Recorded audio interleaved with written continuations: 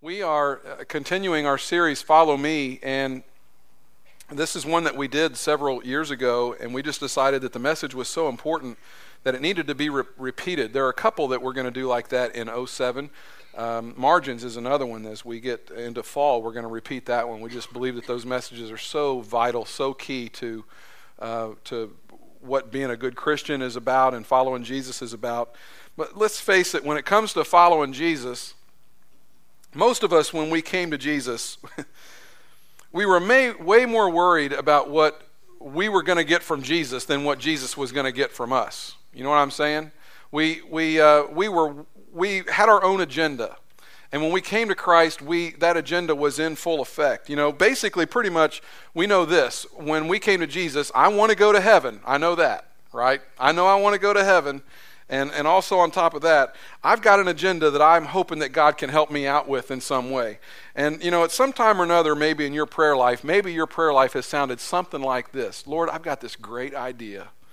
And if you could just see fit to get on board with my good idea, then we're going to be golden. It's all going to be good. God, I've got a boss. If you could just move him to Seattle, that'd be great. I'd love it.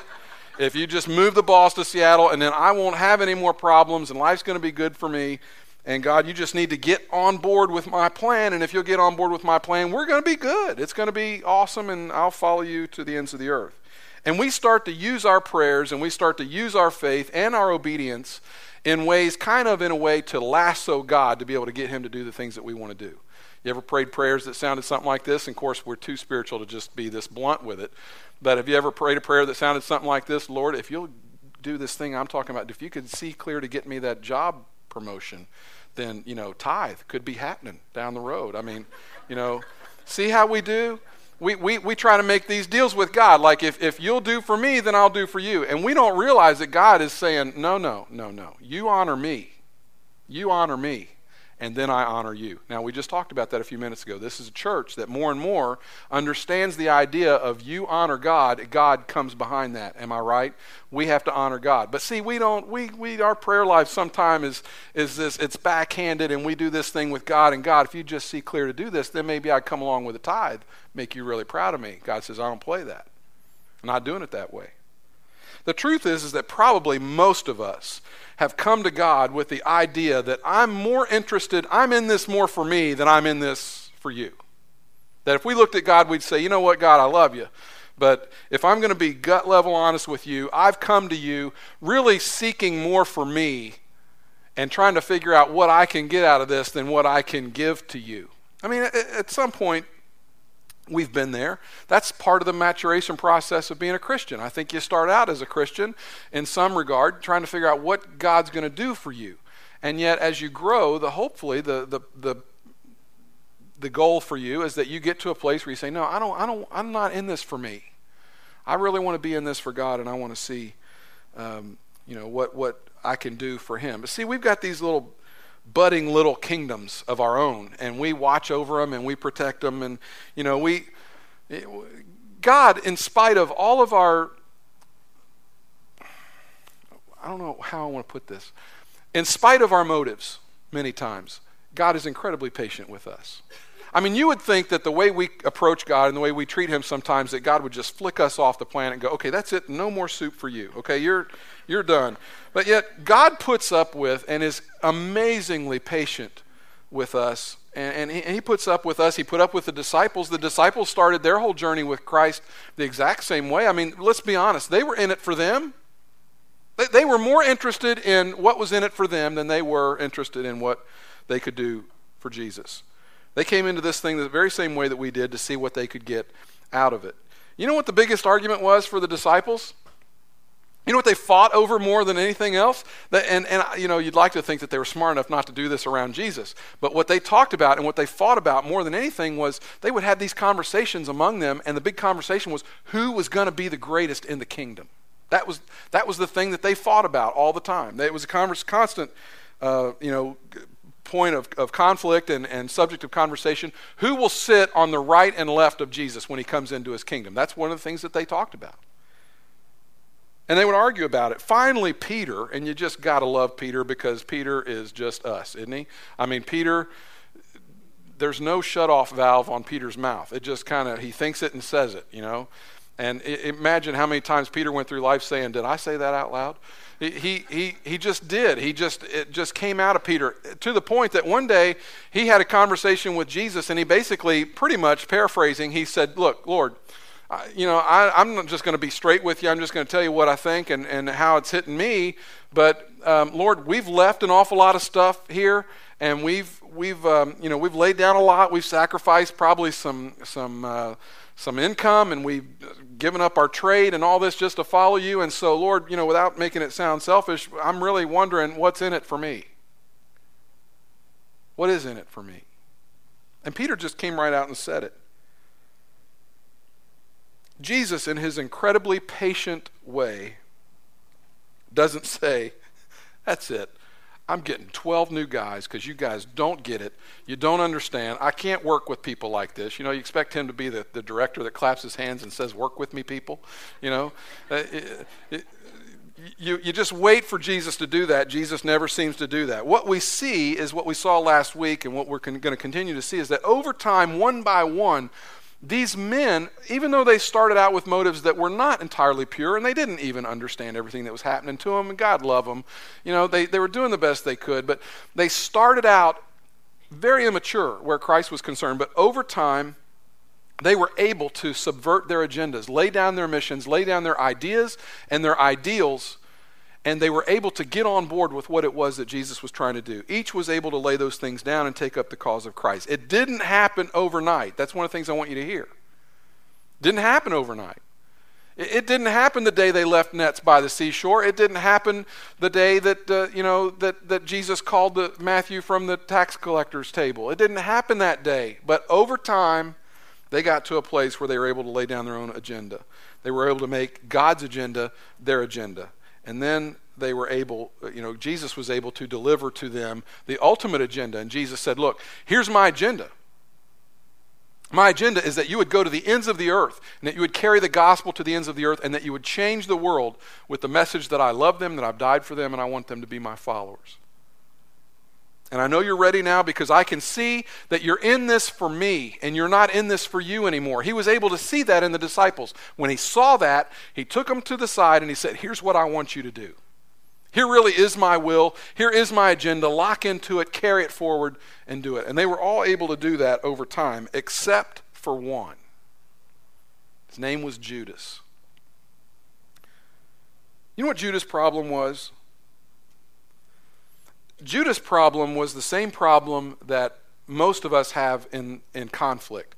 Conflict, at the source of conflict, what you'll find at the source of all conflict is expectation. If you've got marriage conflict, there's conflict because there's expectation. If you've got a conflict with a student and you're a teacher, you have that conflict because there's some expectation. As a pastor, there's certain expectation, and we're fine until I don't meet the expectation, and then there's conflict. If you've ever dealt with a youth pastor, and I was a youth pastor for many years, and generally the source of my conflicts were I did not meet up with an expectation. Sometimes that was my fault because I just didn't deliver. Other times the expectation was entirely too high, and there's no way Jesus was going to meet that expectation, and he would have had conflict. So, conflict is at the source of it. The source of the conflict is expectation. That's what Judas' problem was. Judas had an expectation of Jesus, and there were certain things that he wanted done. He had an agenda. He really, for Judas, Jesus was a means to an end. For Judas, he was a tool to be used, Jesus was. And in spite of what he saw and in spite of what he heard, he was unable to lay down that private personal agenda and simply follow Jesus. Unfortunately, he was not able to make the turn. He, like the rest of the disciples, he had a picture of what life with Jesus was going to be like. And that was his expectation. And when it didn't get met, he had problems. See, we're that way when we become Christians. We come to Christ and we have an expectation for what coming to Christ is going to do for my marriage. We have an expectation of what it's going to do for my professional life or for my relationships or for my kids and my family and maybe my parents. He came into this thing with a picture, and his picture pretty much was what he perceived the Old Testament as having taught. He thought that the Messiah was going to come and basically declare a kingdom much the same way that David had a kingdom. Well, in David's kingdom, there was a king, there were lieutenants, there was armies, there were commanders, there were all kinds of people. There was power in that kingdom. And so Judas had this expectation of Jesus that one day he would throw off the rabbi robes and he would declare Messiah, he would become the king, and he would kick all the foreigners out of Jerusalem and out of Israel, and that he would restore everything the way it was meant to be, and everything would be golden. And he would be around, and he would be one of the generals. He would be one of the lieutenants, one of the guys, in the shadow of the throne. You ever heard that expression? Power lies not in the throne, power lies in the shadow of the throne. He thought he would be in the shadow of the throne. And so there was an expectation. And he watched, and as Jesus moved about, Jesus seemed to have certain characteristics that a Messiah would have. He's watching Jesus from a distance, and he's thinking, well, I can see some areas where Jesus really looks like the Messiah. But then there were some things that really didn't look very messianic and didn't look very kingly. For one, Jesus was way too passive. Way too passive. Jesus was never going to be a great military leader. As Judas sized him up, he said, this guy does not have what it takes to command armies. He just doesn't have that. Jesus was a little too kind to the Romans. No matter how hard they tried, they could not get Jesus riled up enough that he would go head to head with the Romans. Jesus just didn't do that. He wasn't very organized, and man, can I sympathize with that. If you're going to set up a kingdom, you've got to be organized. You got to break them up into groups, and you got to set people over each one of those, and you got to have this organization thing happening. And Jesus, he never got beyond the one group. He had the 12 guys, and that's come on, Jesus, it takes more than that to do a kingdom. It takes more. You got armies, and you have all this government stuff. You're not ready for any of that stuff. He was always making the Jewish leaders mad. Every time they turned around, he's made another Jewish leader mad. Here's the problem with that. Make the Romans mad or make the Jewish leaders mad, but don't make them both mad. Jesus was ticking everybody off. And then finally, the thing that really just sent Judas over the edge, really, where Jesus was concerned, is that Jesus did not seem to be interested in building up a war chest. If you're going to, rebellion and revolution takes money. You don't just, cause a revolution with no cash flow. You've got to have money. And Jesus it seemed like every time Judas turned around, Jesus was either uninterested in money or giving it away or leaving it on the table or whatever, turning it over, kicking over money tables, but he wasn't putting any in his pocket.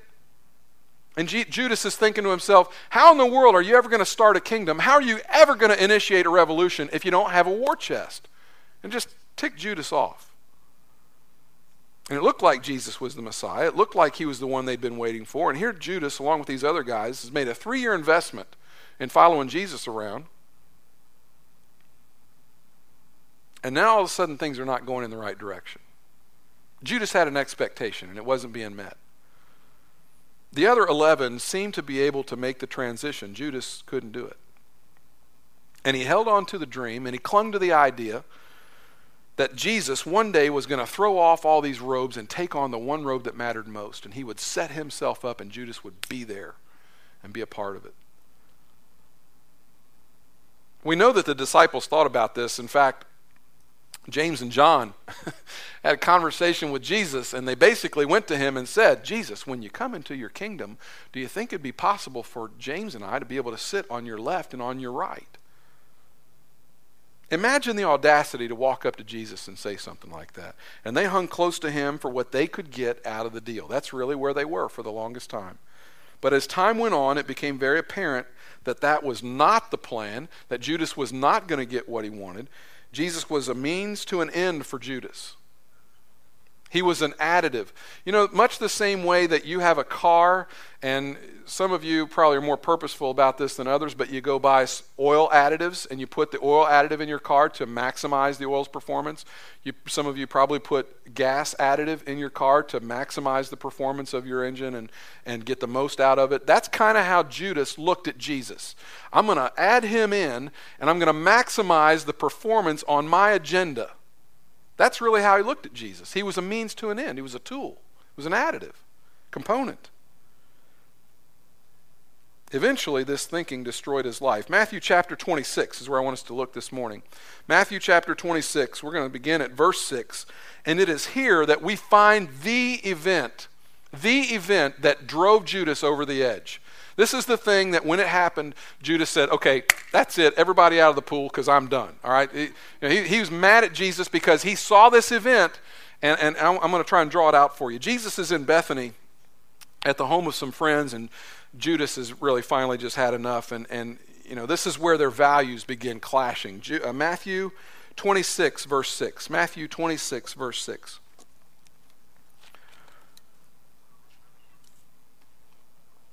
While Jesus was in Bethany, in the home of a man known as Simon the leper. How'd you like to have that name, Simon the leper? How you doing? I'm Simon the leper. A woman came to him with an alabaster jar of very expensive perfume, which she poured on his head as he was reclining at the table. Verse 8, when the disciples saw this, they were indignant. Why this waste? They asked. This perfume could have been sold at a high price and the money given to the poor. Now, you go to the book of John, and you guys can just stay here. I'll read this to you from John. But you get a little different perspective from John because you're going to hear Judas. This is Judas speaking. Why wasn't this perfume sold and the money given to the poor? It was worth a year's wages. Verse 6 says this, he did not say this because he cared about the poor, but because he was a thief. As keeper of the money bag, he used to help himself to what was put into it. So you get a different picture of Judas then at that point. So get a picture, Jesus is sitting around with his disciples and with some close friends. And here comes this woman, Mary, and she walks in with this alabaster jar, very expensive perfume inside. And apparently Lazarus and Mary and Martha were pretty well-to-do. And she comes in with this alabaster jar, and this thing would be worth, I don't know what you make in a year. We're all over the map in that whole thing. Somewhere between $30,000 and $60,000 or $70,000. Let's just pick a number. Let's just pick $45,000, okay? Imagine being in a room. Somebody walks into that room and they snap the top off this alabaster jar, and you know that the worth of that jar and the perfume inside is worth $45,000. And they begin to pour it out on someone's head. Judas is sitting back and he's watching this, and he's incredulous. It's like, I cannot believe what I'm seeing. Did I really just see this woman take $45,000 worth of perfume and pour it on the head of Jesus? Please tell me. Please, somebody wake me up from this dream and tell me that she really didn't just do that. See, and it's all under the guise of, well, this could have been taken and sold and money given to the poor. That is not what was on Judas' plate at all. And they become indignant, they begin to complain, and Jesus answers their complaint. You gotta love Jesus. Verse 10. Aware of this, Jesus said to them, why are you bothering this woman? She has done a beautiful thing to me. The poor you will always have with you, but you will not always have me. When she poured this perfume on my body, she did it to prepare me for burial. Now see, Judas, again, this is not sitting well with Judas. I mean, would you stop talking about burial? We can't have a kingdom. You can't be a king if you're talking about dying and being buried. Nobody wants to serve that kind of king, Jesus. Just knock it off. I mean, what are you thinking? You're killing, total buzzkill on the whole kingdom thing, okay? Because we're trying to get this whole thing ramped up. You keep talking about burial. Nobody wants to listen to that, Jesus. Verse 13, I tell you the truth. Wherever this gospel is preached throughout the world, what she has done will also be told in memory of her. And here I am, centuries later, preaching about this, fulfilling the prophecy that Jesus laid out. Verse 14, then one of the 12, the one called Judas Iscariot, went to the chief priests and asked, what are you willing to give me? Now here, I want to stop you because I want you to see something. We've just had this event recounted for us, okay? And then we come to verse 14. The first word in verse 14 is what? Then. That word is used to describe the very next thing that Judas did. He saw this thing happen with the whole alabaster jar and the perfume. Then he goes straight to the chief priests. and there's a price on Jesus' head. You see, this was the thing that pushed him over the edge. This was the thing that ticked him off. He said, okay, that's it. I'm done. My expectations have gone unmet for the last time. We're not doing this. Then one of the 12, the one called Judas Iscariot, went to the chief priests and asked, what are you willing to give me if I hand him over to you? So they counted out for him 30 silver coins. From then on, Judas watched for an opportunity to hand him over. Jesus, if you are not going to do it my way, you have left me no choice but to take matters into my own hands. This is an amazing story. It's a story about a person. How could someone begin their ministry with Jesus so dedicated and then end up at such an extreme opposite end of the spectrum? You say, how in the world does that happen? It happens the same way you've seen it happen when you've been to this church or some other church. Watch two people say, I love you, going to be married to you forever. Next thing you know, 10, 12, 15 days, months, years. I mean, who knows how long it takes. But the next thing you know, they can't be in the same room together. And you say, how in the world did that happen? Here's how it happens. The incredible, incredible power of unmet expectation. That's how it happens. Judas has had an expectation and Jesus didn't follow through. Judas had an opportunity when he saw things not going his way. You know what Judas could have done? Judas had an opportunity. He could have said, you know what? This is not going the way I thought it was going to go. I'm a little ticked off about it. Not real happy about it, but you know what? You're in charge, God, not me. He had the opportunity to get in line and say, Lord, I really saw this going a whole different direction. Nonetheless, I'm in your camp and I'm in your corner, and let's go. Let's ride. It's your way or the highway, and I'm with you. So he had that opportunity. Instead, he chose to use Jesus as an additive. In essence, what Judas said to Jesus is, Lord, Son of God,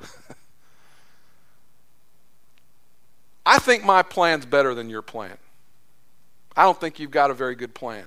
I think you need to listen to me. I think we need to do it my way.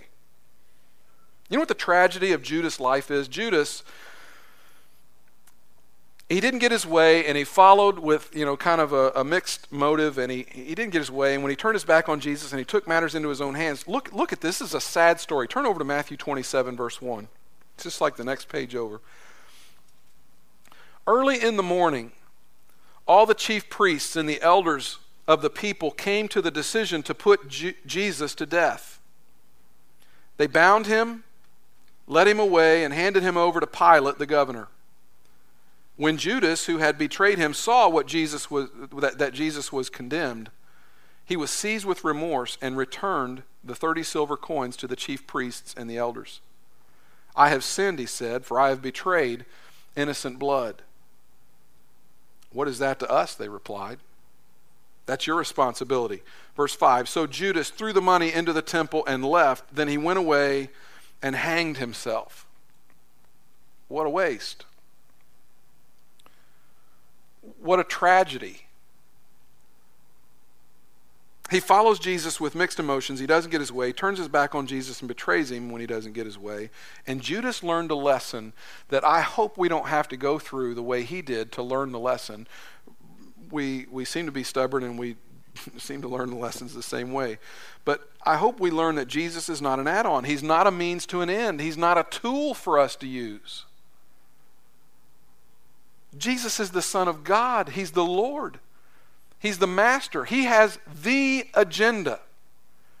He has the master plan. And at some point in the process of following him, you have to take your agenda, which is not the agenda, understand?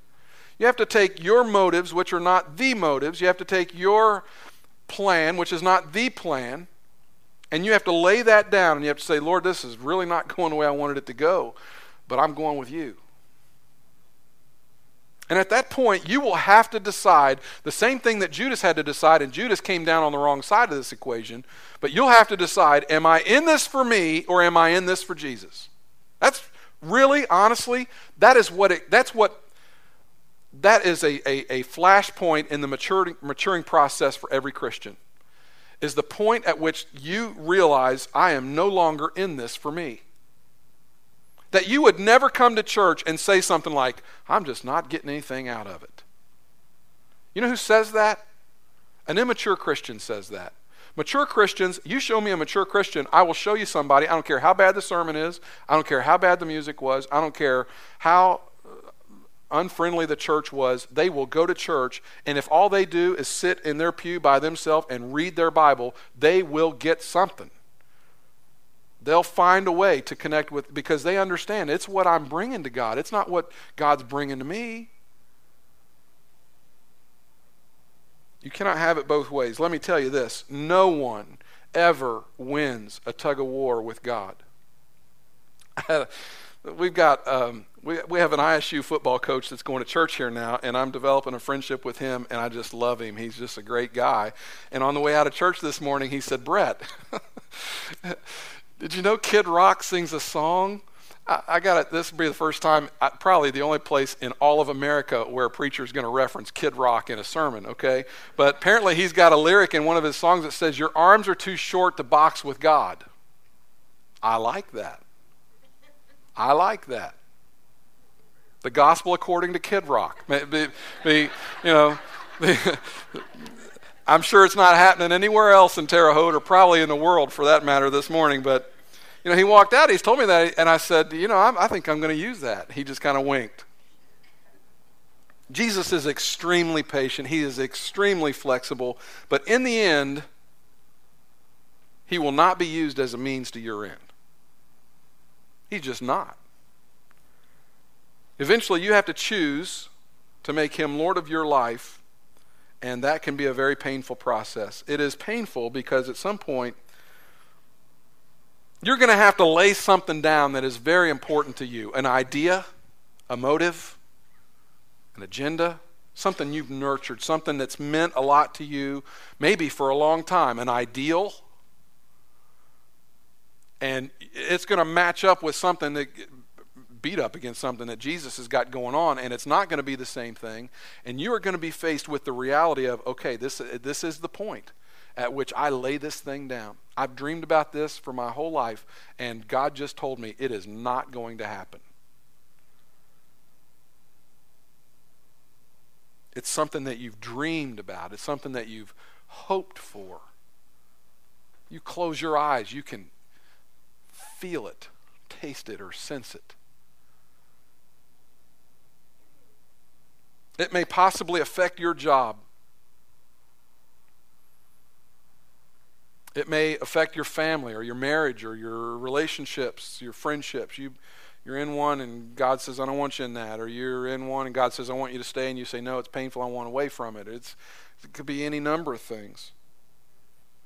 It may mean that you own a business and you've got a master plan for your business and Lord, this is where we're going and I'm going to take it this way. And God says, no. We're going this direction with this. We're not going that direction. But God, no, I got a plan here. I know. God would say, I know about your plan, okay? I know all about your plan. We're not doing that. We're just not. We're going this way. See, now you're messing with my baby. I mean, this business I've poured my life into this business, God. I know you've poured your life into this business. I've poured my life into you. And I'm saying we're not doing that. It's at that point that you have to ask yourself the question, am I in this for me? Or am I in this for him? At some point, your agenda and his agenda are not going to line up. And it's at that point that you really are going to find out whose you really are.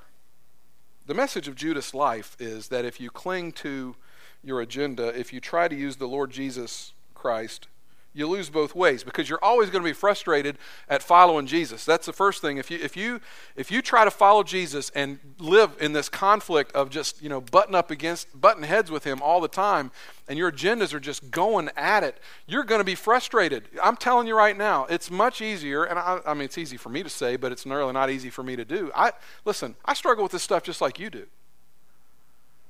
God, this is what I want. God says, I know that's what you want, but that's not happening.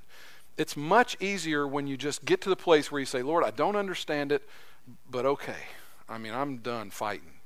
And Jesus says, good. You ever had a child when they were little, and maybe even when they're big, but when they're little and they're just fighting you, and you're bigger and stronger, and they're wanting to go out the door, and you're not letting them go out the door, or they're wanting to get down, or you're not letting them get down. And it's like, when are you going to wake up and realize you're not going to beat me in this? I'm bigger and stronger and smarter, and I'm mom or I'm dad, and you're not getting down. You're just not getting down. And yet they fight and kick and scream, don't they? And you think to yourself, when do they grow up and learn not to do that anymore? Well, I ask you, do we ever grow up and learn not to do that? Because we do that with Jesus. We're just more sophisticated about it, and we generally don't throw our food, but if you really push us, we would.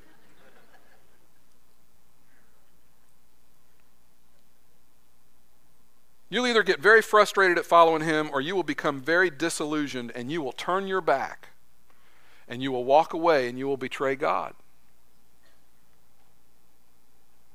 And if you think it's painful and stressful to lay your agenda down and follow Jesus, it is not nearly as painful and not nearly as stressful as taking matters into your own hands. And I've seen it. I've done it. I've experienced it. It's way more stressful to turn your back and do your own thing. Creates a whole new set of problems. See, whenever we make the decision, I'm going to walk away, and I'm just basically going to look at God and say, God, you didn't do this fast enough. You didn't get on board with my thing quick enough. You just weren't fast enough, and I'm going to get what I want. Whenever we do that, we embrace behaviors and patterns and relationships that are self-destructive. You show me people that are in conflict and that have things going on in life that are not good. Generally speaking, what they've said is, God, I don't like your way, and I'm not going to do that, and I'm going to make my own decisions. And God says, look, you can do that if you want to, but I'm just telling you, you think it's stressful following me? You think it's painful trying to get on board with my agenda? You turn my agenda down and you go do your own thing. And I'm telling you, I've been there and I've experienced this too. Brett, you are going to regret it. You're going to regret it. And they always complicate their life. Yeah, there are times it's painful to follow Jesus. It's hard. Following Jesus is the hardest thing I've ever tried to do in my life, because it is a daily battle of, Lord, this is what I want. And God says, that is not going to happen. Really? Really? Dang, I was really hoping that was going to happen. I know. But you turn your back on Jesus, and it is a whole new level of pain and a whole new level of stress.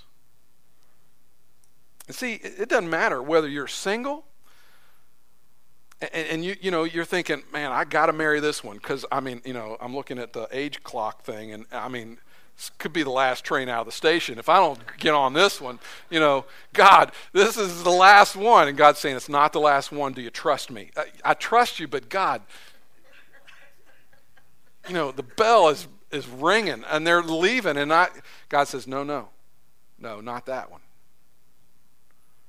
I went through this with a really good friend of mine in Atlanta, Georgia, and she's married now to a great guy, and she's as happy as she can be. But I'm telling you, she watched train after train leave the station, and I've heard the pain in her voice and the anguish when she said, Brett, it is killing me.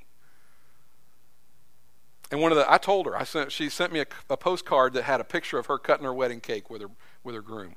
I sent her an email. I said, I just got a picture that is one of my favorite pictures, and I've got it in my office. I open my cabinet door. There it is, Beverly Petty cutting her wedding cake. And I don't know how many guys she watched leave the station. God's saying, that's not the one. Are you sure? I'm sure. Or you're married and you're thinking, man, how do I stay in this? God, are you sure? I'm sure. But God, I want out. You staying in.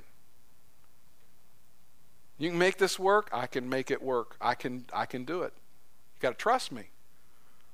But I can make it work. Oh, God. It's painful. Yeah, it's painful now. But you leave it and you watch how painful it gets.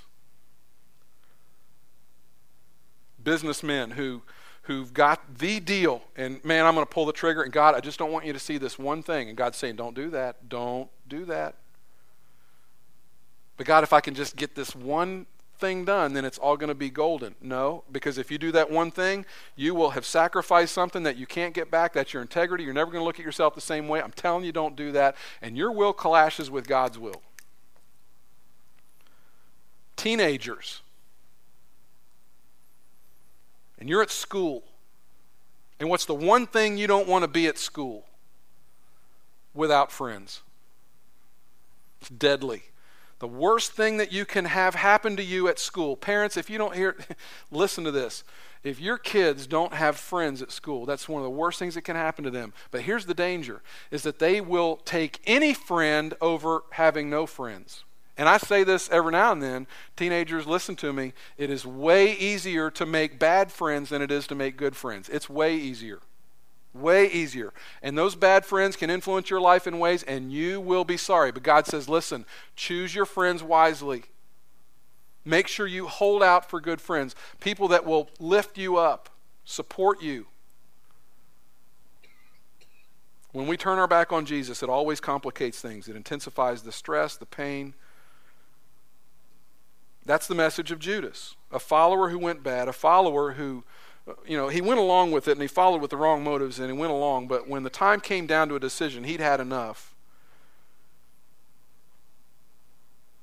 And he took one last stab at kind of forcing this whole thing on Jesus, and at the end of the day, it did not work for him. Nobody wins a tug of war with God. Nobody.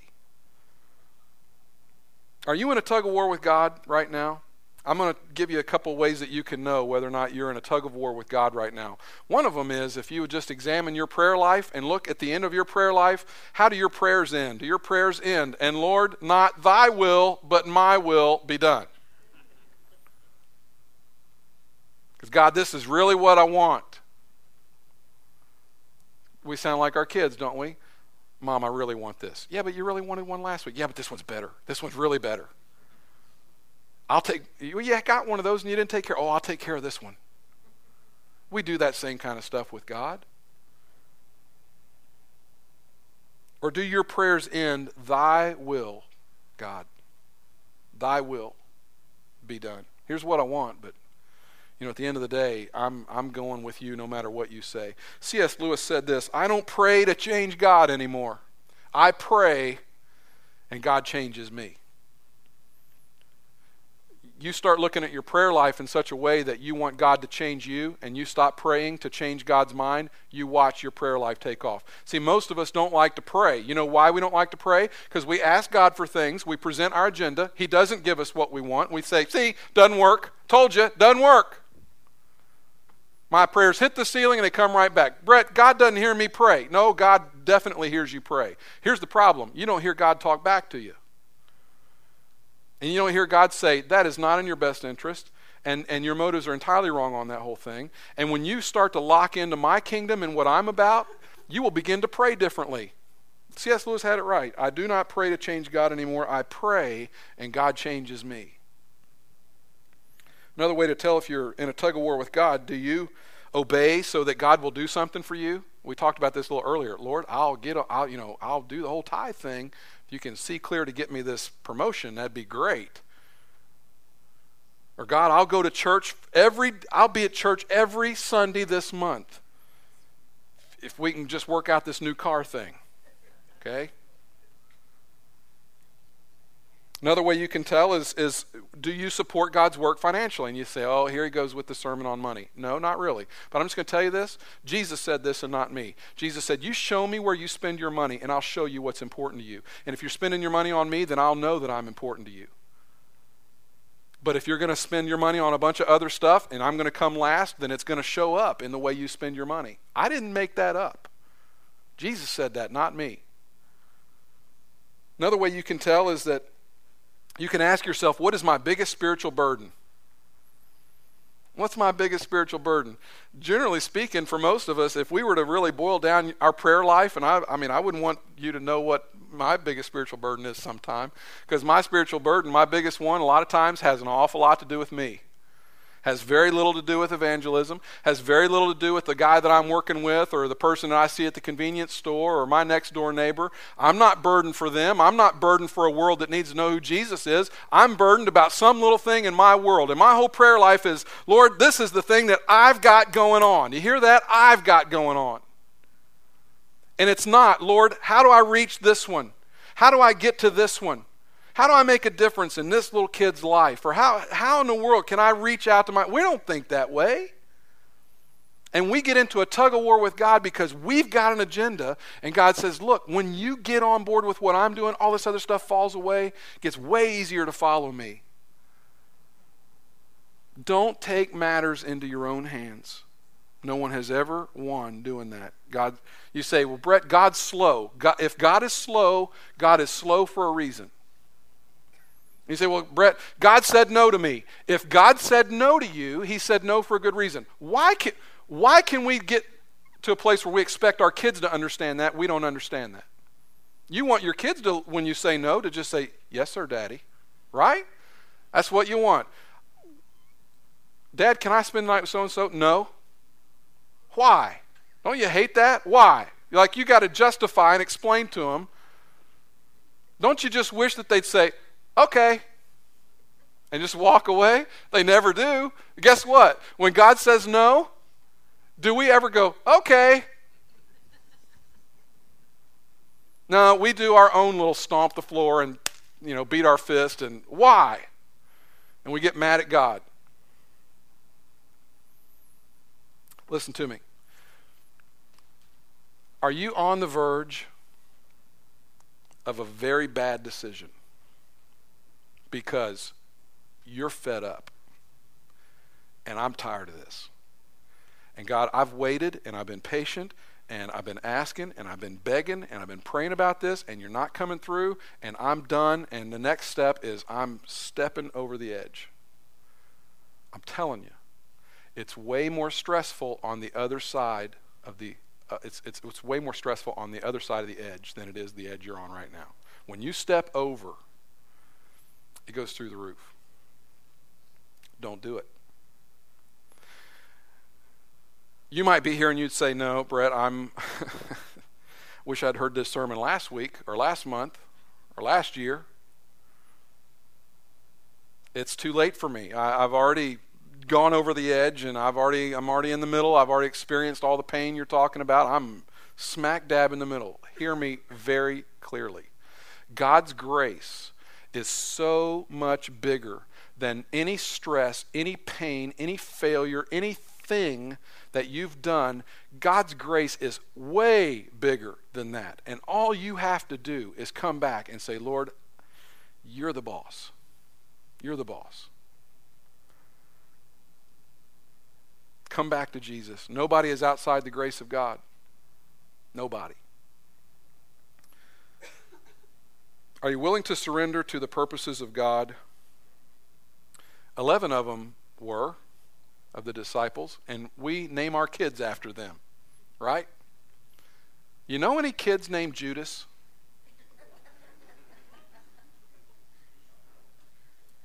See, it's just not cool to go to school with the name of Judas. If my mom had named me Judas, I'd gone to school and said, my name is Tom. Not wearing Judas around. Nobody wants to be Judas. He missed an incredible opportunity because he would not put down his own agenda. Nobody wins a tug of war with God. The question this morning is this: are we going to learn from the mistakes of Judas, or are we going to repeat them? That's really the question. You may be here, you may have never made a decision to follow Christ. I'm not going to blow sunshine up your skirt and tell you that it's an easy thing. It is not an easy thing. It's a very difficult thing. Talk to anybody in the room who's a believer and they will tell you it's the hardest thing they've ever tried to do, because you are constantly asked to subvert your will to the will of God. And I don't know about you, but I have a huge will. I have a voracious appetite to get what I want. And God says, Brett, I'm in charge of this whole deal, not you. And so it's a constant fight with me. God, this is what I want. God says, I know that's what you want. You're not getting it. Here's where we're going. And so, I'm not saying that this is easy. I am saying that when you come to Christ, you will know your purpose.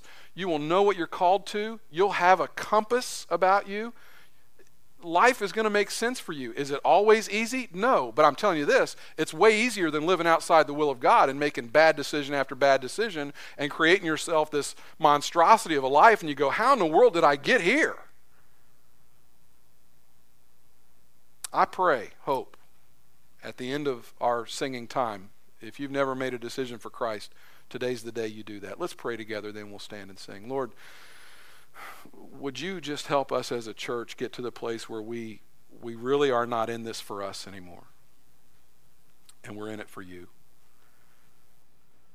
God, would you help us to see that that really is the place where it's a point of maturity, and we are becoming the person that you want us to be and created us to be when we are willing to look at you and say, God, not my will be done, but yours. And we somehow can expect this of our kids and not expect this of ourselves. Father, transform the people at this church so that daily we really are answering the question correctly. I'm in this for you, God, and I'm not in this for me anymore. And when you say no, it's a firm no, and I don't even ask why. We're just not going there. It takes a big person to do that, God.